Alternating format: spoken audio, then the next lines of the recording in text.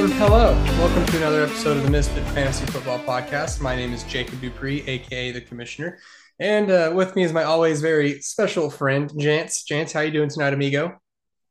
Good. Just got back from vacation. And the funny thing is, whenever you have kids on vacation, you need a vacation from your vacation. It's not So actual I'm, vacation; it's more like I'm work on very the go. tired, unfortunately, which is the opposite of what your vacation is supposed to be, but it was good. I would apologize, but I'm not.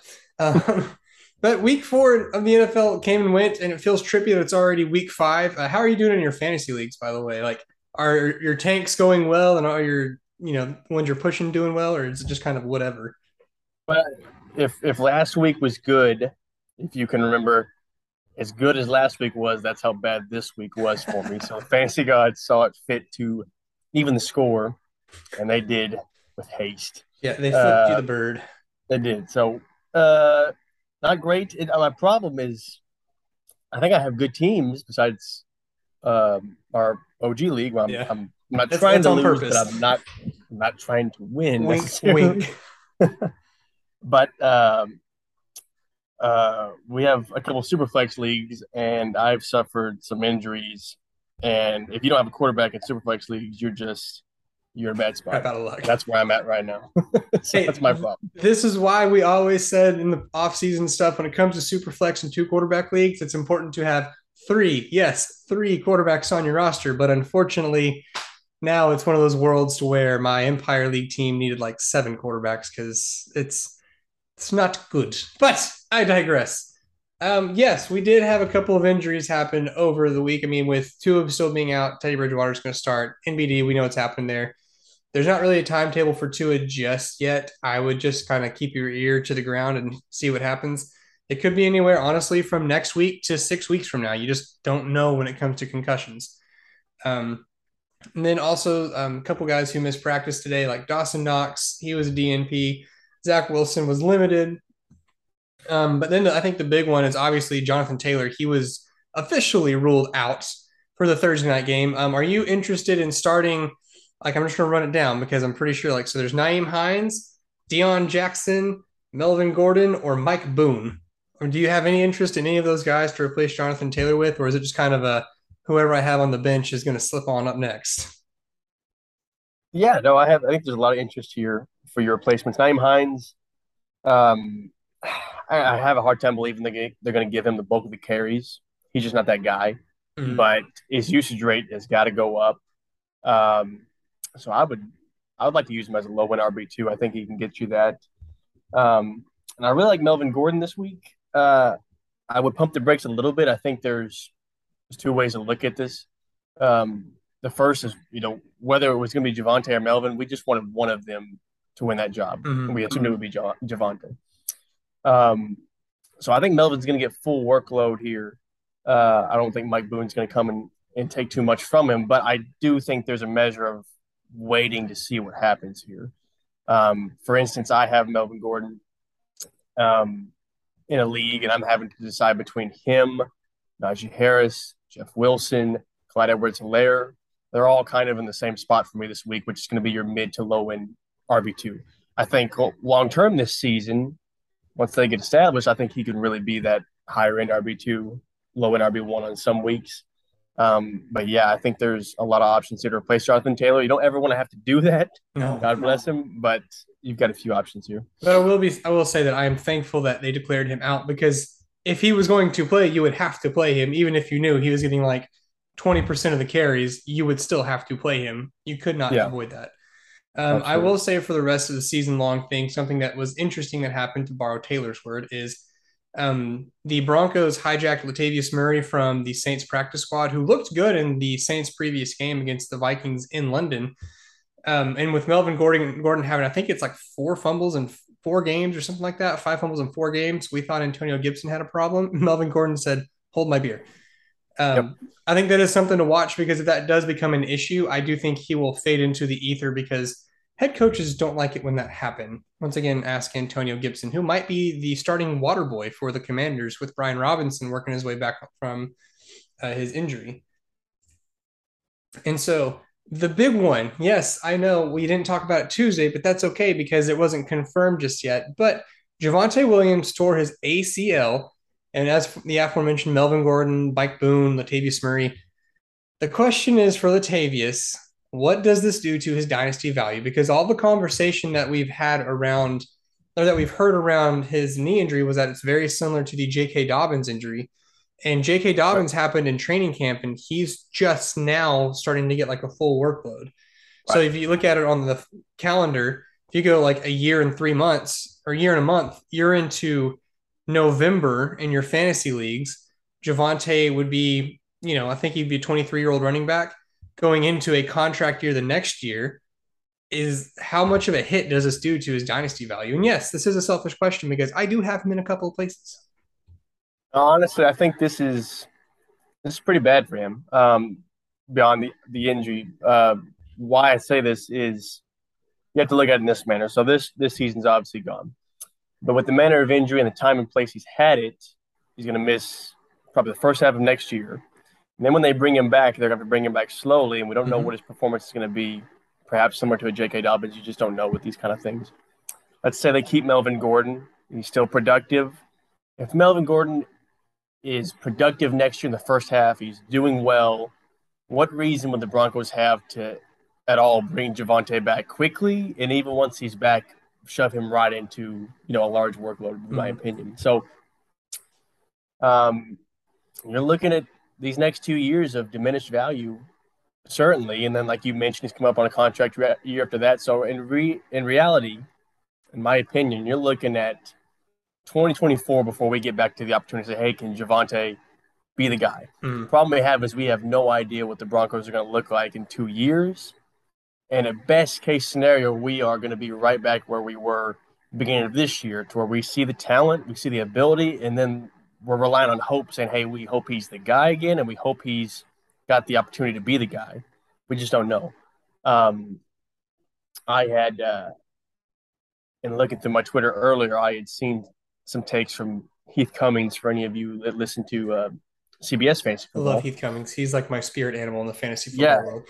and I had to agree with him, but he said even in a dynasty value that he has Javonte RB 20 ish in Mm-hmm. dynasty, which is hard to hear, but I think it's about where you have to have him because I mean, like we mentioned, these next 2 years are going to be tough for him. So you got to have a lot of patience concerning him. I'm not saying you punt. Maybe if somebody comes to you and they're not swayed at all, and they've got a lot of patience, and like, hey, I'll give you top 12 running back value for Javonte. Sell immediately if I were Mm-hmm. you. Oh I yeah. don't think anybody's going to do that to you. Oh, a But billion percent. but I think that's where you have to. Me and you had these discussions before the draft, comparing Brees Hall, Javonte. He was around that RB 5 to 7 dynasty value. Mm-hmm. I don't think that's the case anymore. I think you've got to realistically look at him from RB 15 to RB 20 with hope that maybe he can get back here in a couple of years. But a lot of diminished value for him, unfortunately. And I feel like most of it stems from the fact of when the injury happened. Like if this happens in the Right. off season, whatever, we'll catch you in 2023. You'll drop a little bit, probably still top 10 guy though. But because Right. we're arguably looking at probably 2 years in the future before we see him as an actual fully healthy, fully confident running back. Because another thing we forget is, he's still a man. He's still a dude who's going to have to regain confidence that his leg can make those explosive motions and that his body can still even produce the same amount of force whenever he's calling upon those ligaments to hold strong. And so it's kind of one of those things, like you said, you have to drop him super low because of the fact that it's 2 years and something that I believe once again as Heath Cummings brought up, it's like in Dynasty, what happens if next year they draft a running back? It's very Right. possible because Melvin Gordon's 29 or 30. Latavius Murray's not going to stick around. Mike Boone's worse than just a guy. They're going to go into the year with a 30, 31-year-old running back in Melvin Gordon and nothing behind him. No, they're going to bring people in. And the problem here, and I know that we and I specifically have been a proponent for patience in the context of dynasty. That and a lot of these players, you're looking at sometimes anywhere from 5 to 12 year careers. So it's good to take patience. But when it comes to running back, it's the shortest of all of them Yeah. as far as lifespans. And even if you believe Javonte's in that RB 15 to RB 10, if he's anywhere close to somebody else as far as just straight value, in your opinion, Who would you rather have? The guy that's RB 18 to Javonte's RB 13, but you're going to have him for a year and a He's half going or to be two actually years? playing. He's going to be Yeah, he's on going the to football actually be field. playing. I mean, that matters. To have somebody to have to wait for somebody to 2024 before you can use him, that's no small thing. So I'm going to ask some questions, just some brass tacks. We're going to stick with the running back position. Ask them, would you trade them straight up right now? Would you do Javonte Williams for J.K. Dobbins right now, straight up? Absolutely. Would you do Javonte Williams for James Robinson, straight up? Yeah, I think I would. I'll keep scrolling. We'll say Javonte for Miles Sanders. No, that's probably where I draw my line. How I dare like you, Miles sir? Sanders. It's not No, just and because it's of our bet, right? Clearly, that's no, that's the no, only and I issue like you have. Miles Sanders. His value is going up this year. I'm sure we'll talk about it. Yeah, the running back Um, 9 on the year. Who said that? but no, that's about to me. I've still got Miles Sanders probably just outside my RB 20ish in Dynasty, and like we mentioned, that's where Javonte's at. So even with the years, that's probably about where I draw it. Sorry, he's the running back 6. Cram it in your crammer. It was raining. I don't give a I'm dang. just kidding. The stat is there. But it's just kind of one of those things of like it's disheartening. And if you're a Javante manager, yeah, you start like I'm going to start floating this trade that I will let you know right now because I would rather have something an asset that can either appreciate or yes depreciate over the next year and a half versus something that's stagnant, which is just going to get worse and worse and worse. Do I still think he's an amazing talent? Yes, but I'm not going to see it for probably a full calendar year, maybe a little bit longer, just depending on the mode of injury and stuff like that. I hope he comes back and is great. Well, and here's the deal, and I know we got to get moving to some other things, but if you're a team in the dynasty context, which is obviously what we focus on here, if you're somebody that's going nowhere right now, your team, Oh, you're in a rebuild, oh, and you're quiet. just looking to acquire assets for the future that you think have opportunity. Javonte's the guy. Yep. Float out, your decent running back or whatever, your mid second round value, maybe even high second round value, and get him on your roster, put him in your IR spot, and just ride it out for a year and a half while Mm-hmm. you're rebuilding, and just see what happens when he comes back and see if he's the guy. If he does, you hit a home run. If not, you didn't have to lose a whole lot of value and you weren't winning anyway. And that is the perfect thing to do. And that just it's smart. It's fundamentally good for your rebuilding roster. And it doesn't just go for Javante, it goes to search other people's IRs. If you know this year's going nowhere fast, yeah, start floating out like, hey, I'll give you this guy who's playing for this guy who's not playing and see what happens. Because everything changes just a little bit. But speaking of trades, we got a request sent into us to kind of establish how you and I go about the thought process of a dynasty trade. So, do you have any set rhyme, reason, or mode whenever you just go from the onset? It's like, hey, I want two trades. Like right now, we'll just put you in my shoes and we'll just talk this through. Like I have Javonte Williams on roster. That's it's in stranger danger where I'm because of that injury, I'm probably floating middle ish of the pack towards still the top end ish of the pack. What do you do with Javonte? Like if you're in this situation? Well, I think it depends on what you want to do. So let's say you think your roster is good enough that you can still keep going, then you go and try and find the team that we just talked about that's going nowhere, that wants to try and capitalize on what he could be in a couple of years and see if you can get some good value back to keep your team afloat. If you're not, and you decide you have to punt, then you basically do with him what we just decided, which is where you put him on your IR and you just wait it out. When it comes to dynasty trades for me, the one guy I don't want to be, and you and I have experienced this, is Hmm. the guy that just sends terrible trades and seems to have no idea of what value really means here. And what I mean by that is you've got to be realistic with the trades that you're making and assume that the guy you're trading with is not an idiot. Generally speaking, the best way to go about this. And the best thing you can do is try and find trades that benefit both parties. Now there are times, and you and I have had this where we don't see eye to eye on a player, and perhaps you can make a trade work in that way to where we're just swapping players because you think he's one way, I think he's Hmm. another. That's a perfect trade opportunity. The other way to go about this, and this is what I do when I'm looking for dynasty trades, is to literally go to your trade tab and just look at rosters. And if I have a running back that I want to trade away, I'm looking for somebody who's in need of running back depth or otherwise. And so you just go through your entire rosters and try and pick out the one guy in your opinion you think needs some running back help. Say you have a surplus, and then you try and make it work that way. And that's generally the best way that I find it is to try and find trades as best you can that you think are actually beneficial for both parties. Try to trade a running back to somebody that needs it. He gives you a wide receiver because you're low wide receiver depth. It could help both parties in that way. Now, you can't always make that work, obviously. But generally speaking, that's the way I try to go about it is try and trade opposing positions because you're going to find guys that are strong where you're weak and other teams that are weak where you happen to be strong in your roster and you're trying to make it even in that way.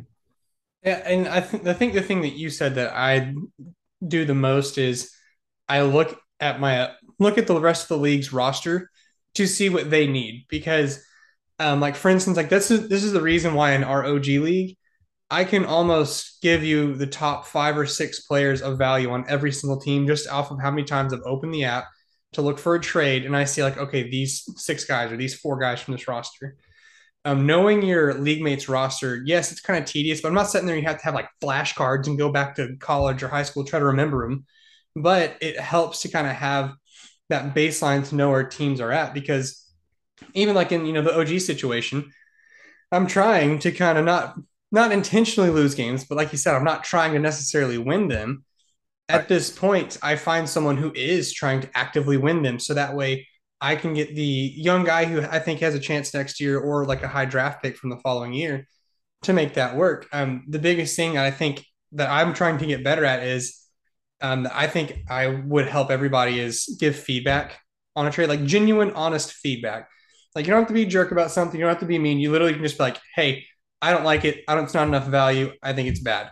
Cool, kosher, no problem. Because then that adjusts like my valuation of where everything's at. So that means okay, if I approach them, I need to either jump up a tier or just wait and just Right. not go to them with that trade. Right. And one other thing that's important here, especially with Dynasty trades, and for anybody that's listening that's new to Dynasty, very important part here. Good luck. There are so many people that assume that because you keep adding players, even if they're low value, that it keeps making the number go up. So what I mean by that, the basic rule of trades in the vast majority of cases is you always want to get the best guy. Okay, if you're trading 2 for 1, Mm-hmm. 3 for 2, ideally you still want to get the best player available in the trade. What annoys me to no end, and this is not a fault of anybody seeing me trades, because I believe that obviously most of our I agree. Most of our leagues that we Dynasty play in, I compadres applaud you guys because are it's not bad. being honest in their trades. You'll have right. You'll have a stud player. You'll have a stud player on your team, and somebody's trying to acquire them, and they'll send you 4 guys that are all low value. Maybe they send you a late second round pick. They send you somebody that's like RB30 in dynasty value, and they just assume that hey, if I just stack on enough crap players, their total value will equal this one guy. In reality, you and I know that's not the case, and the reason for that is because we have limited roster space. Mm-hmm. So let's say I did a 3 for 1 trade, and I take on 3 players, and I trade away one. I didn't get 3 players because I have to cut 2 players to make space for that. So in reality, your trade wasn't 3 for 1; it's a 3 for 3, and the 2 guys you just cut. And so that's what's important here is whenever you're sending trades to somebody, it's important to understand that just because you're sending 2 and he has 1, it's not as simple as a 2 for 1. You have to keep in mind they have to cut somebody to replenish that. And whoever has the best player is always going to have a multiplier on top of that as far as value. Go to anything like keep trade cut Yeah. or anything similar to that, does this in a perfect way to where it has a value adjustment based on the fact of you add so and so players on, etc., and it gives you the difference on that. Yeah, So and just 2 cents on my part. and once again, like I like that because you can even approach a trade like if you're sending the 2 players for the one, you can just be like, okay, who's the guy that you would drop? Because if it's a guy that you have mild interest in, like if you're gonna already drop him, add him to the trade, and I'll just take him. It's one less step you have to do, and it's done. And it's Right. also a way that you can kind of sneak players into a deal. Because if, like, for instance, like you and I, if we were making some blockbuster deal or whatever, and I knew you didn't like Miles Sanders, and for some god awful reason you had to like he was the lowest guy on your bench, and you're going to drop him instead Right. of letting him hit waivers and have the chance of someone else acquiring him. I would just be like, hey, who are you going to cut? Are you going to cut Miles? You can just throw him in, and that Right. way, like you can just add it in. And it's even. It's done. You don't have to worry about it anymore. Um, Right. and I think kind of the last thing we can both agree on is dynasty trades are fickle. They do whatever they want to do.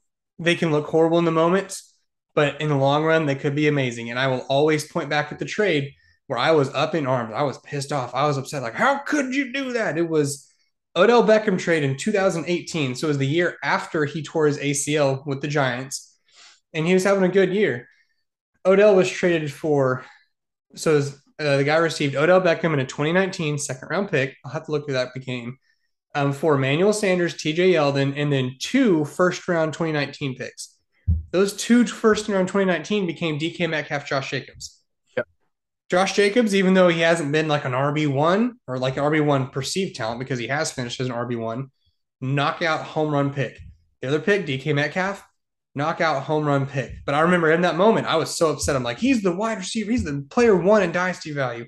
How could you do that? That's so dumb. You can't do that. Look what happened. Right. Well, and that's the other important part is everybody's going to have different values for different players, different draft picks. So something like a keep trade cut is a great thing and a great tool to have because it gives you point of reference for values of players that you see.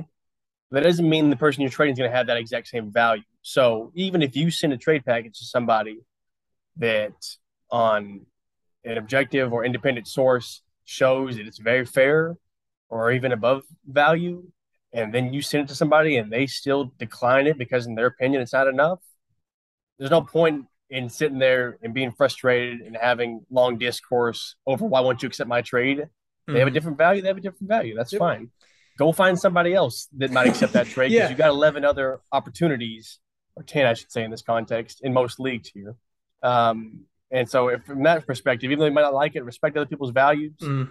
But the fact we may think we know how these players are going to play out, rarely is that ever the case, it seems like. We never know. By the way, the 209 was JJ Arthega Whiteside. So see how that deal turned out.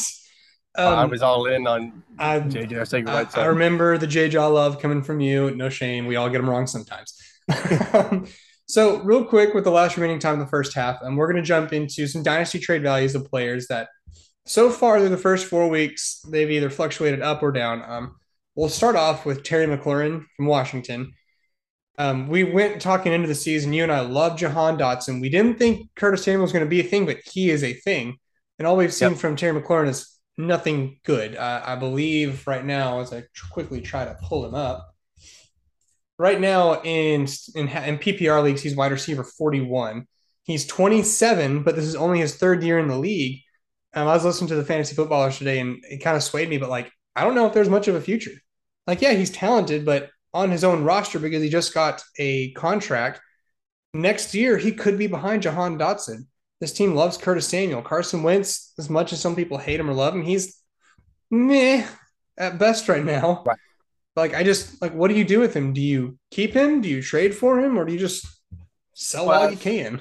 The problem you have with Terry McLaurin is I think the cat is out of the bag concerning him, that everybody can see what is happening here in Washington, and you're probably going to get the value that you perhaps once would have had.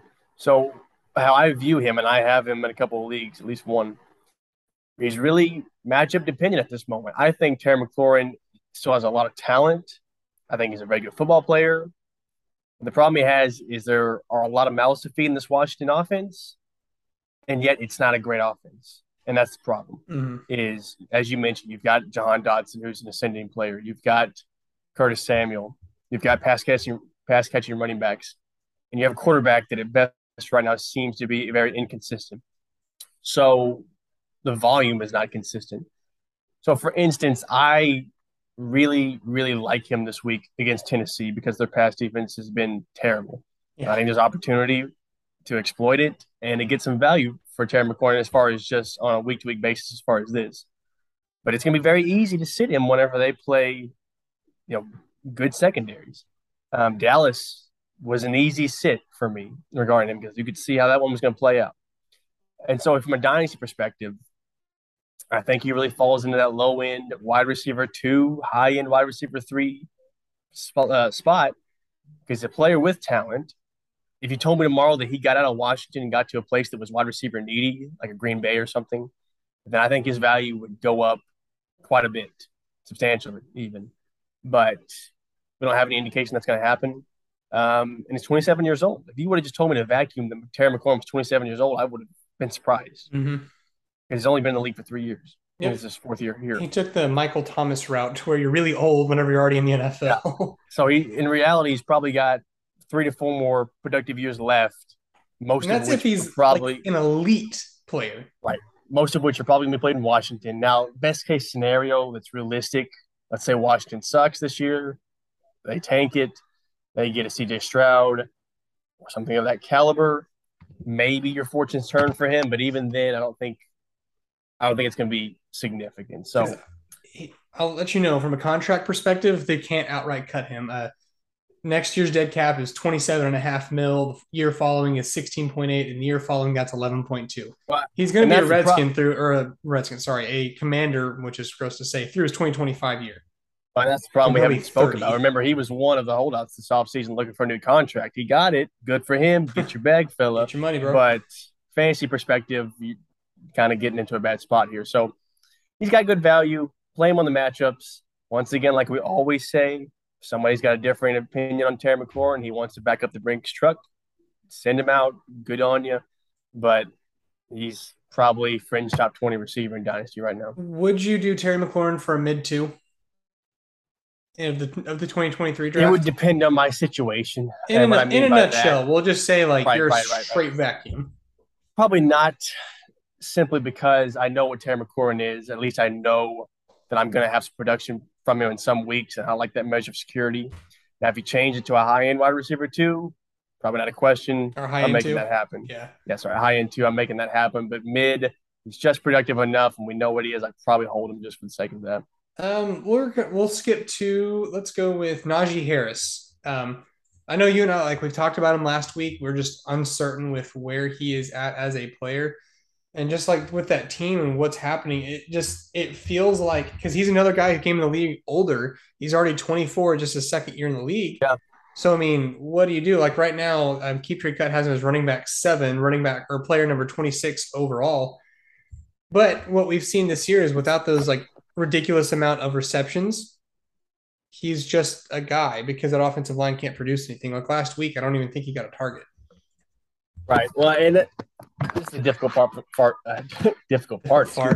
We've all been there, my friend. And this, it seemed that way for him.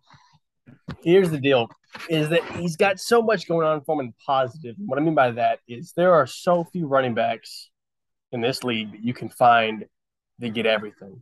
What I mean by that is he gets volume touches, which matters, but he gets the important touches. So he's getting goal line carries. He's getting receptions.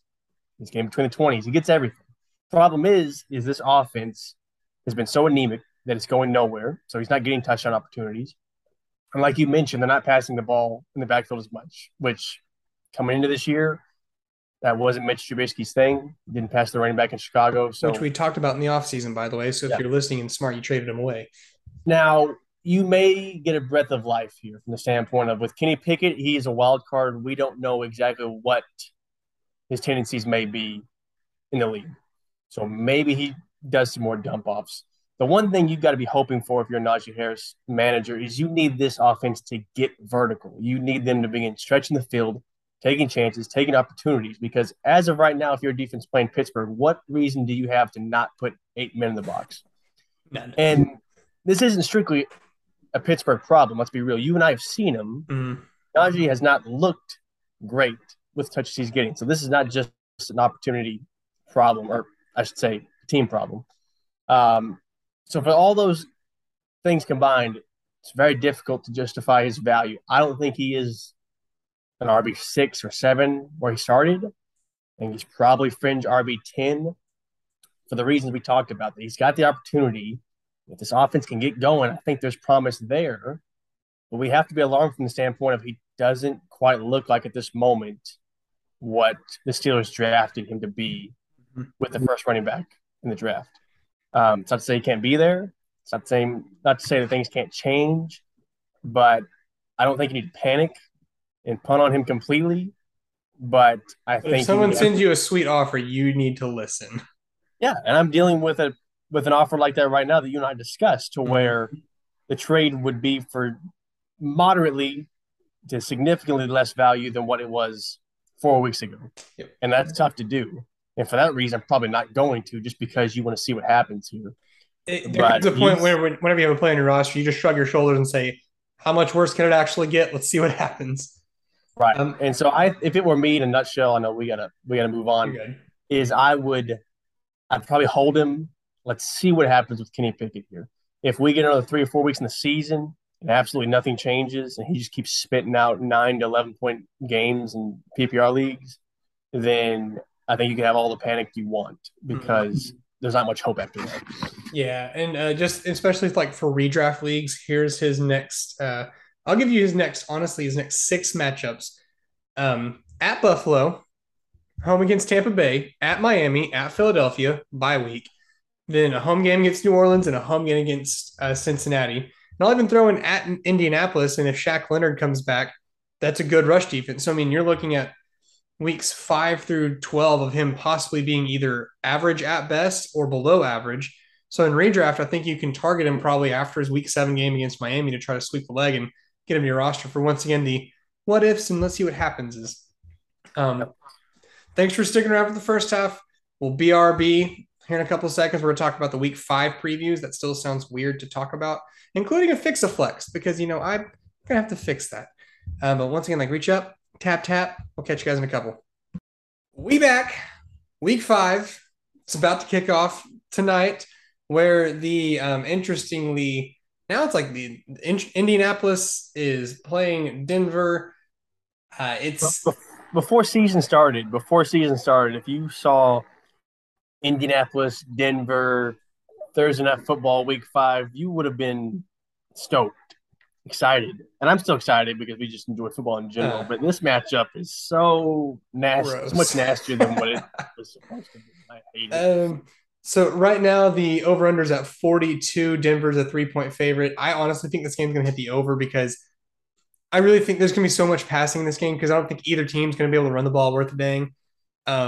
So whenever it comes to playing people, like I really feel like Naeem Hines is probably going to get the majority of the work, especially the receptions. Michael Pittman, are you scared of Pat Surtain lurking around on the other side of the field, or Oh, I'm certainly concerned for him. But the problem is with where Michael Pittman, where you drafted him to can't be, get away? and what he can be. I'd love to see your roster if you're sitting him. So I don't think it's a question. You just start him and you just pray to the gods. It I goes well for you. think Alec Pierce could be a halfway decent, just desperation flex because the ball's going Look to go good. somewhere. Look good. That's right. Third round pick and OG Alec Pierce to your boy over here. Even though the tight ends for Indianapolis have had their shining moments, I wouldn't. I would stay away from them. Would you start either defense in this game?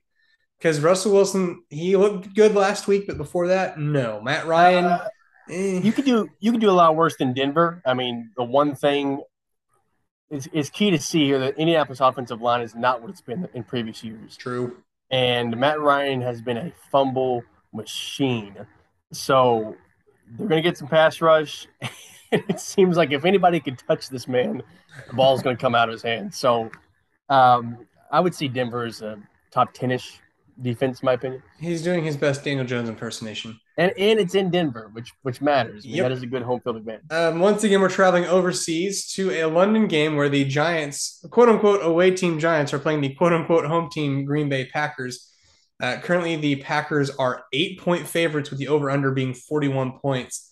Chance, is there anything from this game you want to particularly bring up or point out, or is it basically for the Giants? You play Saquon. For the Packers, you can pretty much play almost whoever you want.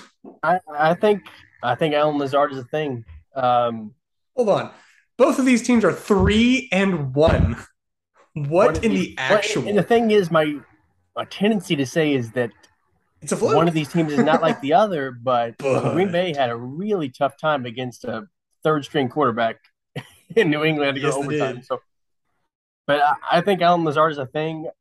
I've been saying it for quite a while that we knew he was going to be the touchdown guy because he has Aaron Rodgers' trust.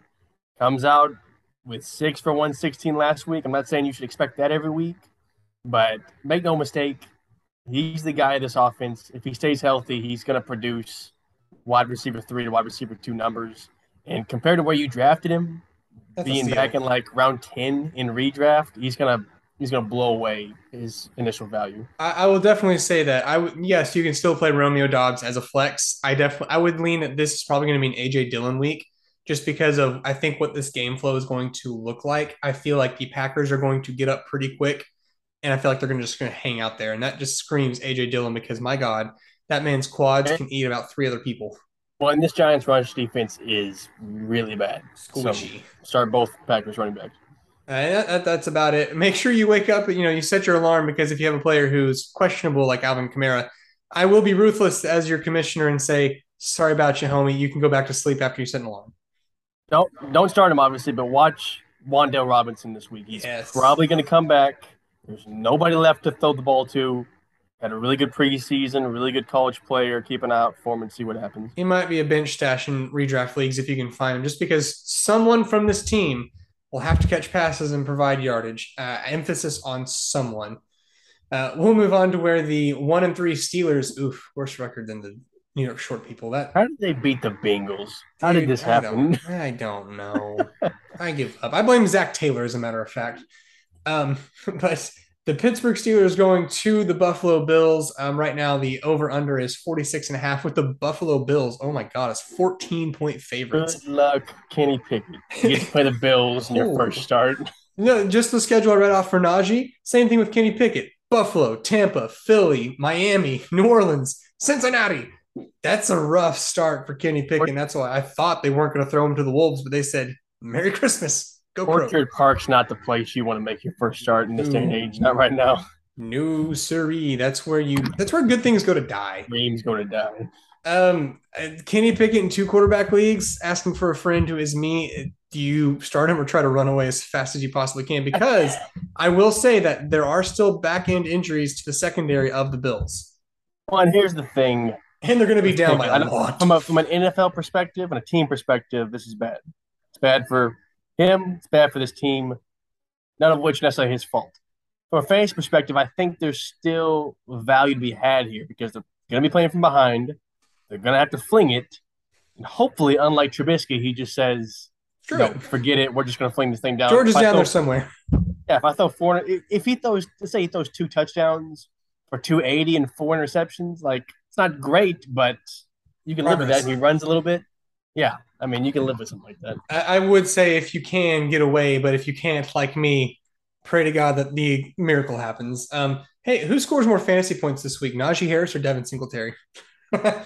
Just asking, because Devin Singletary technically is averaging more points per game than Najee Harris. Well, and he's starting to get more touches here. I mean, we keep thinking that James Cook's going to be a thing, and he got 1 snap last week. Yep. So I mean, this is turning into the Devin Singletary show. Still take Najee, but it's not by a lot, which hurts me to say. That's just reality. It be what it be. Do you have a favorite receiver from this game that's on Pittsburgh? Like, would you rather start Deontay Johnson or George Pickens? Or I'll throw in Isaiah McKenzie because I'm looking into the George Pickens ascension, but I'm not there yet. So take Deontay in this game, but keep a close eye on George. We've been saying it. Mm-hmm. Hold on to your rookies. You drafted them for a reason. It's a long season.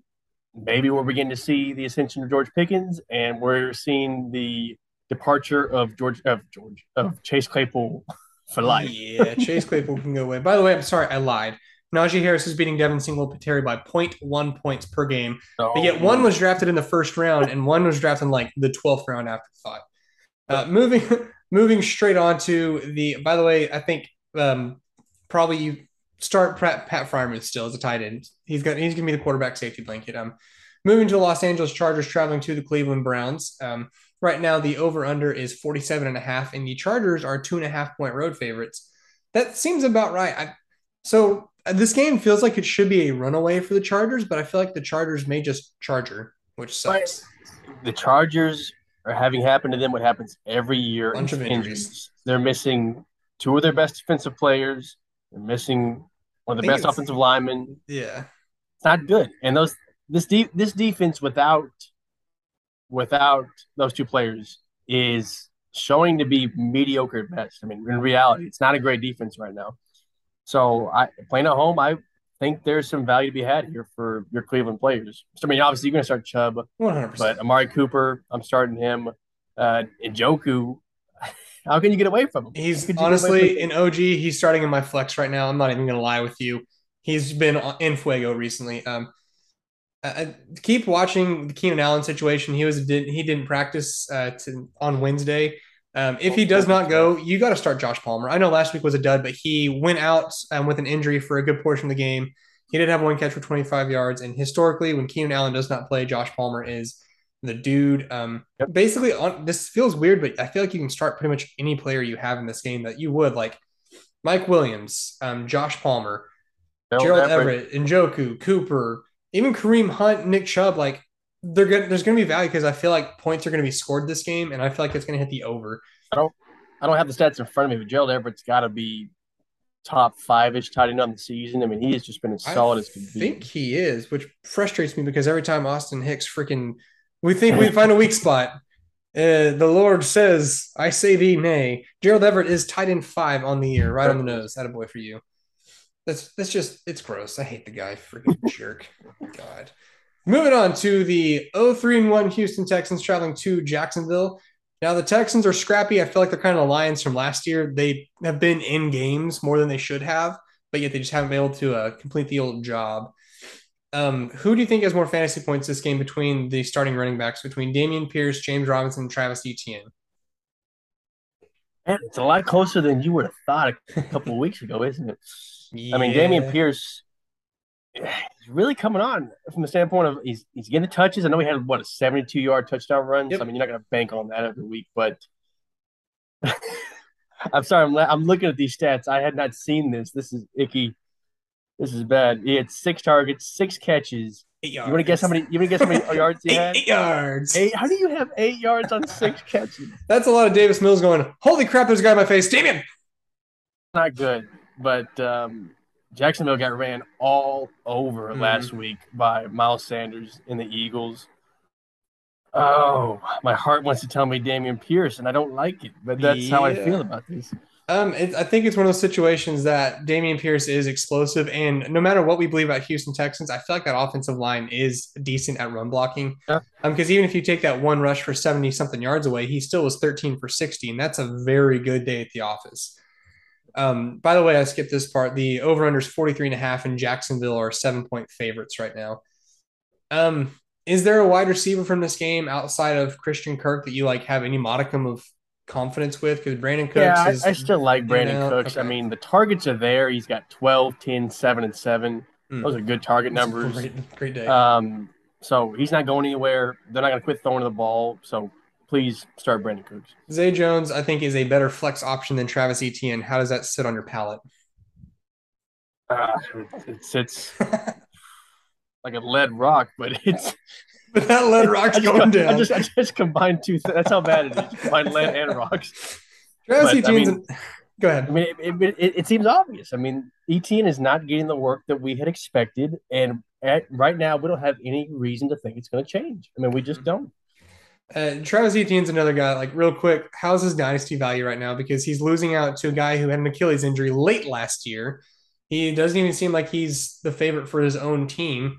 Because remember, this is a new coaching staff that did not draft him in the first round, which the human dumpster fire who did is now an analyst for Fox Big Noon Kickoff, which is a disgusting decision in my opinion. Nebraska head coach, anybody? There it is. There it is. It's difficult because he's just not getting the work, and so it's not really a Travis Etienne problem. When you look at the stats, It's clear that he's very explosive in 2 of his games. He's had really good yards per carry, and his catches he's having great yards per catch. He's just getting on the field 10 touches a game at that. So I think James Robinson coming back, he's performing much better than anybody anticipated. Yeah. Probably even more than Jacksonville anticipated, and they're struggling to find a way to get him carries because the problem is, for the most part, in most cases you're not going to have both in the field. Mm. They have in some cases, but not a lot. And so somebody's not getting the rock, and James Robinson right now is the better of these two. And the thing is, for that reason, his dynasty values It's taking a hit, but I mean, the talent and the ability's still there. Do you So float out a kind of a low ball ish trade offer? Like if you could get Travis Etienne for, we'll say like a second round next pick in some middle tier running back, would you no, float that? yeah, Okay. yeah, because he's young enough, a lot of future ahead of him that you got to believe he's going to get opportunity to be the guy for somebody, maybe even this team eventually, and the explosion is there to be that. I Mm-hmm. think. We think that's the thing, but uh, But I will just tack that say, on to anything I yeah, say. I will just say I that think. Doug Peterson all offseason touted James Robinson and how much they love the guy and how much they want to get him involved. And this is just him being true to his word. So until something changes, Dougie P loves him some James Robinson. Moving on to Chicago traveling to Minnesota. Right now, the over under is 44 points. The spread is Minnesota as a touchdown favorites again. Hey, Jance, over under Justin Fields passing yards 125. Sounds like Just, a joke, but it's serious. what was the number you gave me? I said 125. I'm going to say over because you got to believe they're going to be behind. And here's the problem: is What about the other games they were Chicago was behind? 2-1 coming into last week, God. and somehow, some way, this coaching staff had to feel justified saying we can run this rock and win God. these games. You can't. You cannot do it. You're going to have to throw the ball more, and you have to put it in the air, and you've got to hope that eventually they're going to figure this out for Justin Fields because they're not. He's getting 22 attempts last week was a lot for him. That was a lot, It's and gross. something's got to change. I will And say, plus, he lost probably his best offensive lineman, Cody Whitehair, who's on injured reserve. They don't think his season's over, but that bad offensive line just got worse, is now in the Pittsburgh Steeler territory of crappiness. Um, I think he's with the Kenny Pickett. If you have to start him, best of luck to you. Just close your eyes and hope he rushes a touchdown in. With the running backs, if David Montgomery is not cleared, Khalil Herbert, fire him up. Dalvin Cook is good to go. Alexander Madison's kind of sneaking into that Kareem Hunt-ish territory. I wouldn't do it, he is but amazing.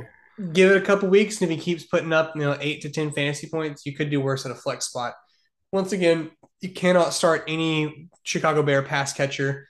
You're obviously starting Justin Jefferson.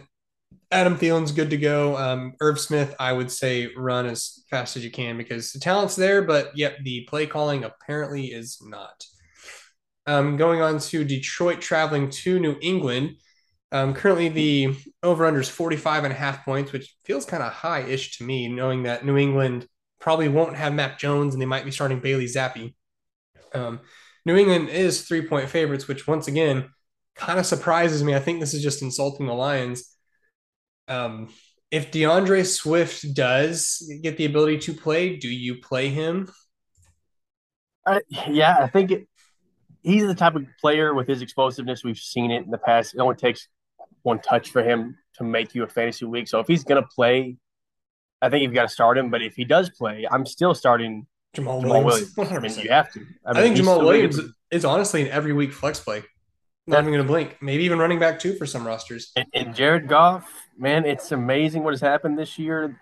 Without having the stats in front of me, he's got to be top 12. He's got to He be is at best quarterback fringe number top 12. 5 overall.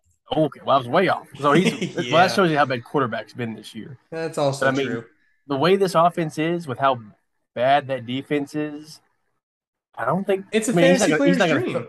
Yeah, he's not gonna throw off, 34 fantasy points like last week. But I mean, this is a guy that could probably get you 20 on most weeks. 100%. Do you have a favorite New England running back, or are you just starting them both until Well, separation occurs? big Damian Harris fan this week. Now, you never know the touches. For him, it's been decent as far as carries 15, 11, and 18 his last couple of weeks. This Detroit, like we just talked about it, their defense as a whole is bad. Their rush defense is putrid. Hmm. And with Mac Jones injured, playing at home, you know exactly what New England's going to do. They're going to pound the rock, they're going to pound the rock some more, and then when they're done pounding the rock, they're going to come back and they're going to pound it again. So I, start both running backs. 100%. I would not start a pass catcher for New England this game just because we don't know. And even if Mac Jones is back, I think you're 100% correct. The probability lies with them running the ball 68 times this game. If Amon-Ra St. Brown plays, you play him. If Yep. Amon-Ra does not play and DJ Shark does not play, Josh Reynolds, I think he's a smash play. You float him in your lineup and you're happy with life. TJ Hawkinson, while us Hawkinson managers can dream that that game can happen again. By the way, after that game, he is the tight end 2 in standard leagues. um, welcome to the tight end position. But I would expect another good game of involvement coming from him. Um, moving straight on to Seattle, going to New Orleans. I feel like this is a very sneaky game. Right now, the Seahawks are 5.5, or sorry, over under is 46, and the New Orleans Saints are 5.5 point favorites. If Jameis Winston plays, I think you play him. If he does not play, Yeah. I think Andy Dalton is still a decent play because this new Seattle secondary is how the Bad. French people would say garbaggio. Or is that I know this Italian? isn't what we're here to discuss, but real quickly, how smart and how good does Seattle's front office have to look right now? Oh, dude, they're sitting there lighting Cubans, taking small sips of whiskey about every 4.5 seconds. Like, man, that was great for me. It was great for you guys. Let's watch this trade go through again. Let's see it happen because And they're living the high life right I would now. have never. I mean, I know last week was great, Mm. and it's not like Gino's first 3 weeks were just stellar, but I mean, Mm. he's been good. He's been far better than I would have imagined. Well, it's But I like we think said. anybody would have Yeah, it's like we said in the last podcast. He's like the top of the league in completion percentage. And it's not like he's just dinking and dunking. I mean, he threw for 300 plus yards last week. He's top in the league with yards per attempt, which means he's throwing the ball downfield. He's looking freaking good. I Rashad Penny after his blow up week. Are you going to start him or not? Yeah, I mean, from the running back perspective, especially with the injuries we're dealing with, this is the time of year you're running out of running backs to get as many touches Hmm. as he does. So as long as that continues, I think you have to start him. Alvin Kamara, if he plays, yes, you play him, but I still do it with my eyes closed. I have zero confidence in him right now. If he does not play Mark Ingram, you play him. But once again, I think Alvin Kamara is a dynasty player to avoid, to trade away. I've said this since the beginning of last year. Even when he had a great season, I said, boy, get rid of this guy. He's not going to be pretty. Who's your favorite wide receiver from this game? DK Metcalf, Tyler Lockett, Mike Thomas if he plays, or Chris Olave? I mean, Chris Olave, and that's not to say anything That's against hot. DK Metcalf or Tyler Lockett, but if they're down Michael Thomas and Jarvis Landry, even just one of these guys, Olave's ADOT has just been so amazing. His air yardage has been fantastic. We just talked about it. This Seattle secondary is bad. Like, it's Mm-hmm. really bad. And so there's a lot of opportunity for him. Not to say I think DK and Lockett could be in line for some decent games. We want to see this matchup between Metcalf and Marshawn. and Marshawn because Marshawn tends to do better against big body receivers. We've Oh, seen him with Mike Mike Evans, Evans. He owns Mike Evans. but DK Metcalf only needs 1 or 2 plays to make it happen. So I mean, it's as bad as you might think. A lot of receivers are starting. A lot of players in general are starting this game. Yeah, like I think that this is a sneaky offensive game. I would say in dynasty leagues, if you have Tyler Lockett on your roster and you're not in your like middle of the pack, I would trade him because I think his value is inflated at the current moment. Basically, not get out while you can, but definitely try to push the button on the eject. Moving to the Miami Dolphins traveling to the New York Jets. Teddy Bridgewater, Zach Wilson, not the quarterback matchup of the century, but I think Teddy B is going to be a good start. I could see him having a top 12 ceiling this week just because of that Jets secondary. Outside of Sauce Gardner is not too great. They do have another good corner. I forgot his name, but I believe the speed of Jalen Waddle and Tyreek Hill can overpower the power of the sunshine. Um, do you have a favorite Dolphin running back between Raheem Mostert and Chase Edmonds? Because I think we can agree it's Brees Hall's world and Michael Carter is going to live in it for as long as we can. I think we saw that transition last week. We've said it before because of even with Bridgewater, because of how good this offense is, there's going to be opportunity for these running backs to score and Mm. get points. The problem is you just have no idea who it's going to be.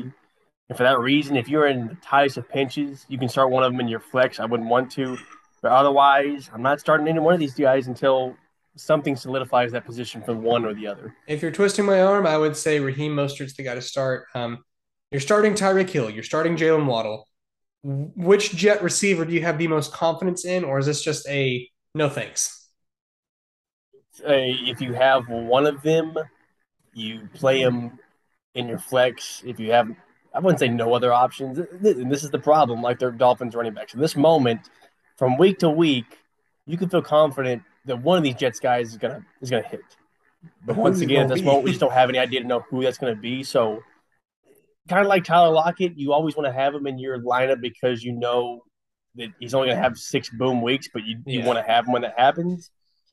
Kind of similar on a smaller scale with these Jets receivers is that they're going to hurt you some of these weeks, but you're going to hate it if you miss out on their boom week because it's going to happen. Tyler Conklin, I'm going to steal a line from the fantasy footballers. Conk, baby, start him. I think he's going to get a couple targets. He doesn't die. Okay, he's like Don't. a staph infection. Once he gets in your blood, he just doesn't go away. Don't start Mike Gesicki. By the way, the over under for this game is 46 in Miami, are 3-point road favorites. I do think Brees Hall still stays involved in the passing game. Once again, I'm happy. This is the takeover, and we said this at the beginning of the year. Moving on to Atlanta traveling to Tampa Bay. I feel like this game's going to go one of two ways. I feel like Tampa is either going to absolutely destroy the Falcons or the Falcons are going to sweep the leg on the Tampa Bay Buccaneers. Right now, the over-under is 48 points, and the Tampa Bay Buccaneers are 8.5-point favorites. Um, what do you do with this game? I think there's a lot of points to be had here, in all honesty. I mean, Brady, now that he's got his receivers back, we saw what he could do against Kansas City. This is what you've been waiting for. Start him without hesitation. Fournette, you're definitely going to start with the way the running back position is looking like right now. I can't get on board with any Atlanta running back at the moment. We haven't even, you and I have not spoken about Cordell Patterson being out. That's right. But until we get more clarity on this, I don't want to have to start one of them unless I'm in the worst case scenario. But receivers wise, anybody that's a big name, for the most part, you could probably start in this game. My Yeah. opinion. I do kind of think that Kyle Pitts is kind of reaching that point in my brain of if he doesn't do something in the next 2 weeks in redrafts, I'm absolutely panicking. And in Dynasty, even I will be trying to field some offers. But I know it goes, we've talked about him before, sure. but I mean, like I got The, that the feeling. problem I have in redraft is with his ability Who do and you his trade him for? talent. Yeah, yeah. What are you gonna get for Trade's a him? different story, but I just don't know how you bench him unless you just have an absolute stud, which you're probably not going to have if you have him. So I don't know how you bench him in that context. Dynasty's a different discussion. His biggest problem, as is everybody in this Atlanta offense, is they're just not passing enough. Mm-hmm. They don't pass the ball enough. The last 2 weeks, they've had 20 attempts and 19. I don't care who you are. If you're throwing the ball that few times, then it's just tough to get one guy, going week to week, let alone two, whether it's Pitts or Drake London right now. Real quick redraft trades. Would you trade Kyle Pitts for Tyler Higbee straight up? No, no. I would. Would you trade Kyle Pitts for Pat Fryermuth straight up? I probably would. And disagree with you again. Kyle Pitts or Gerald Everett? Just to make it easy on you, I know I'm still holding out. Despite what's happened so far this year, Kyle Pitts will probably still be He's always going to be five or ranked in the six. top 4 or 5 Going to be every behind week. Andrews. He's behind Kelsey, but he's going to be 5 or 6 for me. Yeah. See, like that's where I feel like this is also because in a previous episode you've said that you're the patient person, and sometimes it pays out, sometimes it burns you. I'm more of the push the big red eject button and just like punch it real hard. I think that's where I'm at with Kyle Pitts in redraft in Dynasty. Unless someone gives you a king's ransom, you still don't trade him. And I know last episode I said the same thing, but I will just reiterate: you shouldn't necessarily be sending offers, but you should be sending vibes that you are able to receive offers for Well, Kyle here's the Pitts. deal. You and I can talk about this. They may be listening. What I may do when this podcast is over, I kid you not, is I might go into Empire, and I'm probably going to send an offer of Gerald Everett for Kyle Pitts straight up. I think And you can get maybe it there's a done. chance for that to work out. I think that can happen because Taylor is fed up with the man. I might do it then. You should, because I want to see it happen. Picking up some steam, moving into the Titans traveling to the Commanders. Right now, the Titans are 2.5-point favorites. The over-under is 43.5. I don't think this game is complicated. I just don't think, because I mean, like, you're going to start the obvious guys. Like, you're starting Derrick Henry, and honestly, from this game, end of list of the obvious starts. You don't want to Yeah, start Antonio Gibson. You we can't talked start. about we Go ahead. talked about it. Terry McLaurin start for me because that this secondary is so Terry, bad. yes, I'll throw Terry And McLaurin. Curtis Samuel's hard to get away from. I know this past week was not great, but the targets are so good. Mhm. In PPR, you can't get away from them. Standard, you probably can. But other than that, there's just nothing obvious. I do want to ask you when it comes to Brian Robinson, Yo, I know he's clear to practice now. Have they given any update on when he may actually return to So game action? he has 21 days to officially practice before I think he has to go to the season-ending IR. For the next I 3 weeks. Yeah, the next 3 weeks. I think he will practice probably sometime next week, and then we'll just kind of see what happens after that. But I don't think this offensive line is going to do anyone favors, and I think this coaching staff isn't very creative when it comes to their No, playmakers, no. which kind of hurts my heart because Antonio Gibson is a great playmaker. Which I'll say it again, he's a buy low in Dynasty. Next year he could be somewhere different because he has a super low cap hit when if they outright cut him. So you should take pixies at that. Moving on to probably the slaughter of the week, San Francisco's traveling to Carolina. Um, you start Christian McCaffrey and you run from the Panthers. For the 49ers, it's Jeff Wilson's a good start. Deebo Samuel, who showed his playmaking ability, but still hurts my heart because he had 100+ yards after the catch, which is bad tackling. That's who this guy is. I know. That's who he is. It just takes Jalen Ramsey wrapping up and taking him to the ground, and he misses 60 yards and a touchdown. Yep. Good God. I will say that despite the fact that the fantasy points still weren't where you want them to be, I was encouraged with DJ Moore this past week. It seemed like they made an effort to say, hey, we're going to try and get you the ball. 11 targets. That's where it should be for DJ Moore. Now, Arizona, especially against number one wide receivers who they played last week, it's notoriously stingy. So not a great matchup. This, once again, is not a great matchup. Could probably still start him as a flex, but there's still going to be better games ahead for him. Over-unders 39. San Francisco is 6.5-point favorites. George Kittle is concerning, but you still got to start him. He's another guy. Like Kyle Pitts that yeah. I want to see you not start him. not you specifically. I mean anybody. If I didn't have him, listen. If I had him on a team, you'd see it because I don't have him on any team. Moving on to the 4-0 Philadelphia Eagles traveling to the Arizona Cardinals, the Battle of the Birds. Right now, the Philadelphia is 5.5-point favorites. The over/under is 49 points. I think this is just going to be an offensive explosion for the Eagles.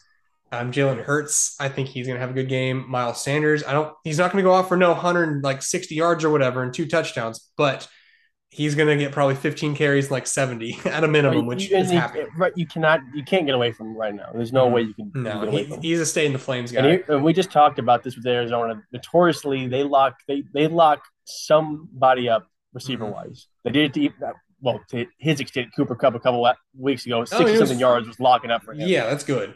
But the person they don't lock up goes to town. So one of these, you're going to start both Eagles receivers, obviously, but I'm just telling you that one of these guys is about to go nuclear in this game. Devonta Smith is going to find himself in some DFS lineups for you, boy, over here. Ain't going front with you. James Conner, do you try to get away from him because this is a nasty defensive front for the Eagles and the Cardinals are probably going to be trailing?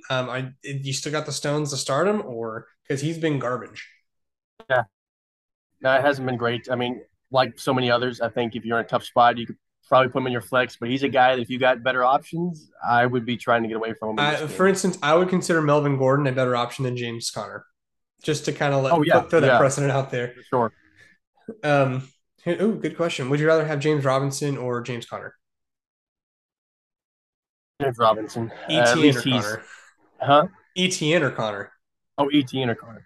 No, I said Robinson first, and I agree with you. But ETN or Conner, that's Connor over ETN right now because at least the usage is there. I would maybe start ETN. I'm just super down on Connor. I really am. Marquise Brown. I'm hopeful that once DeAndre Hopkins comes back, this offense will be in the red zone more often, and obviously that's where he's going to make it. He'll be a buy low candidate, and I would try to do that after week 7 or after week 6, something like that.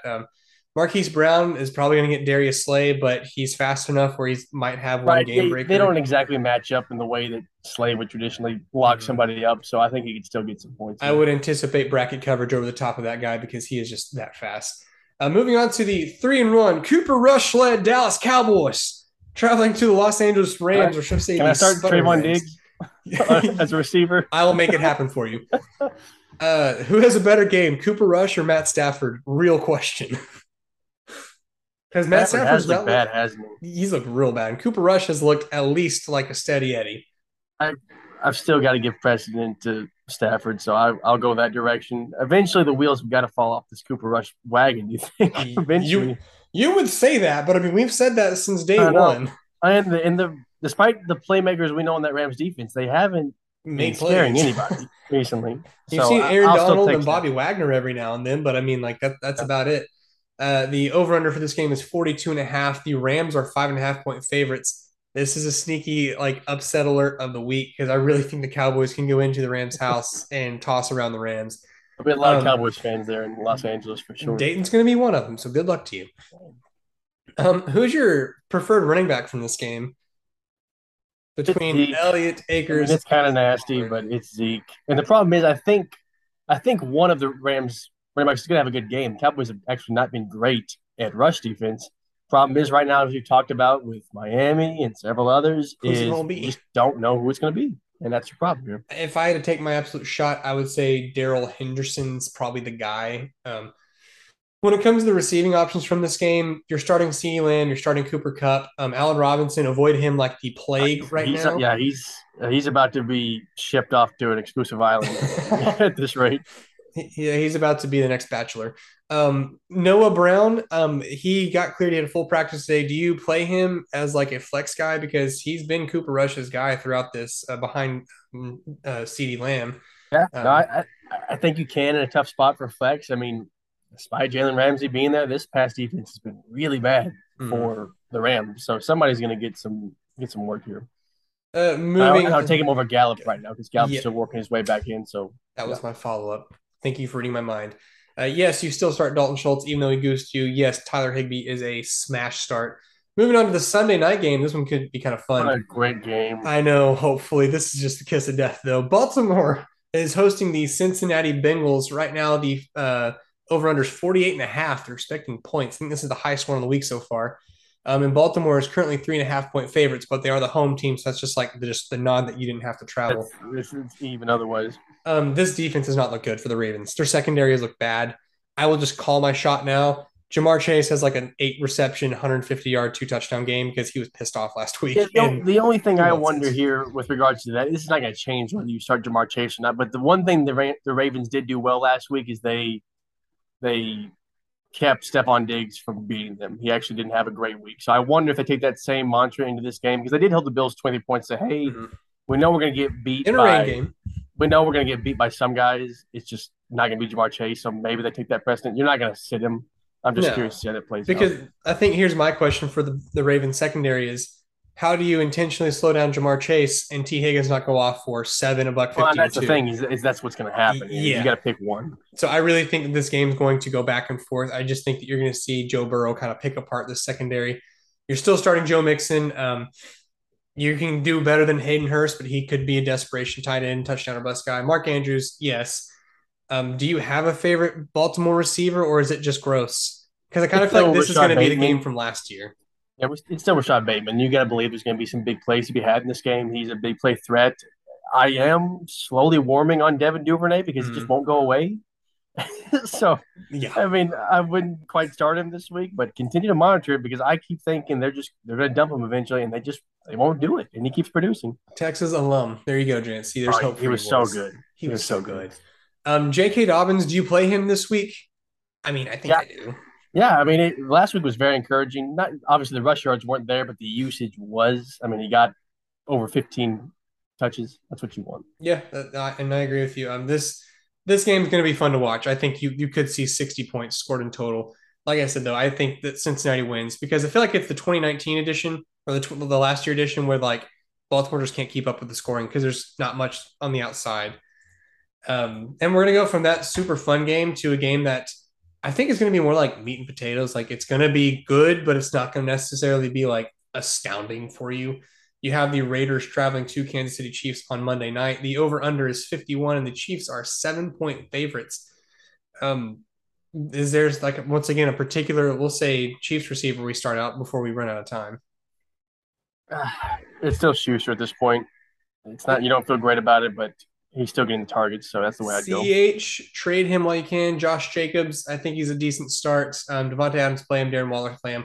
We're out of time. I hate the platform we're on, but it's okay. We have a platform. Jance, thank you for joining me as always and poking fun. By the way, Miles Sanders, once again, number 9 running back so far. That jersey is going to look good. You can find us on Twitter at misfit_ff or through our email at v.misfit.ff.com. Chance, thanks for hopping on, dude.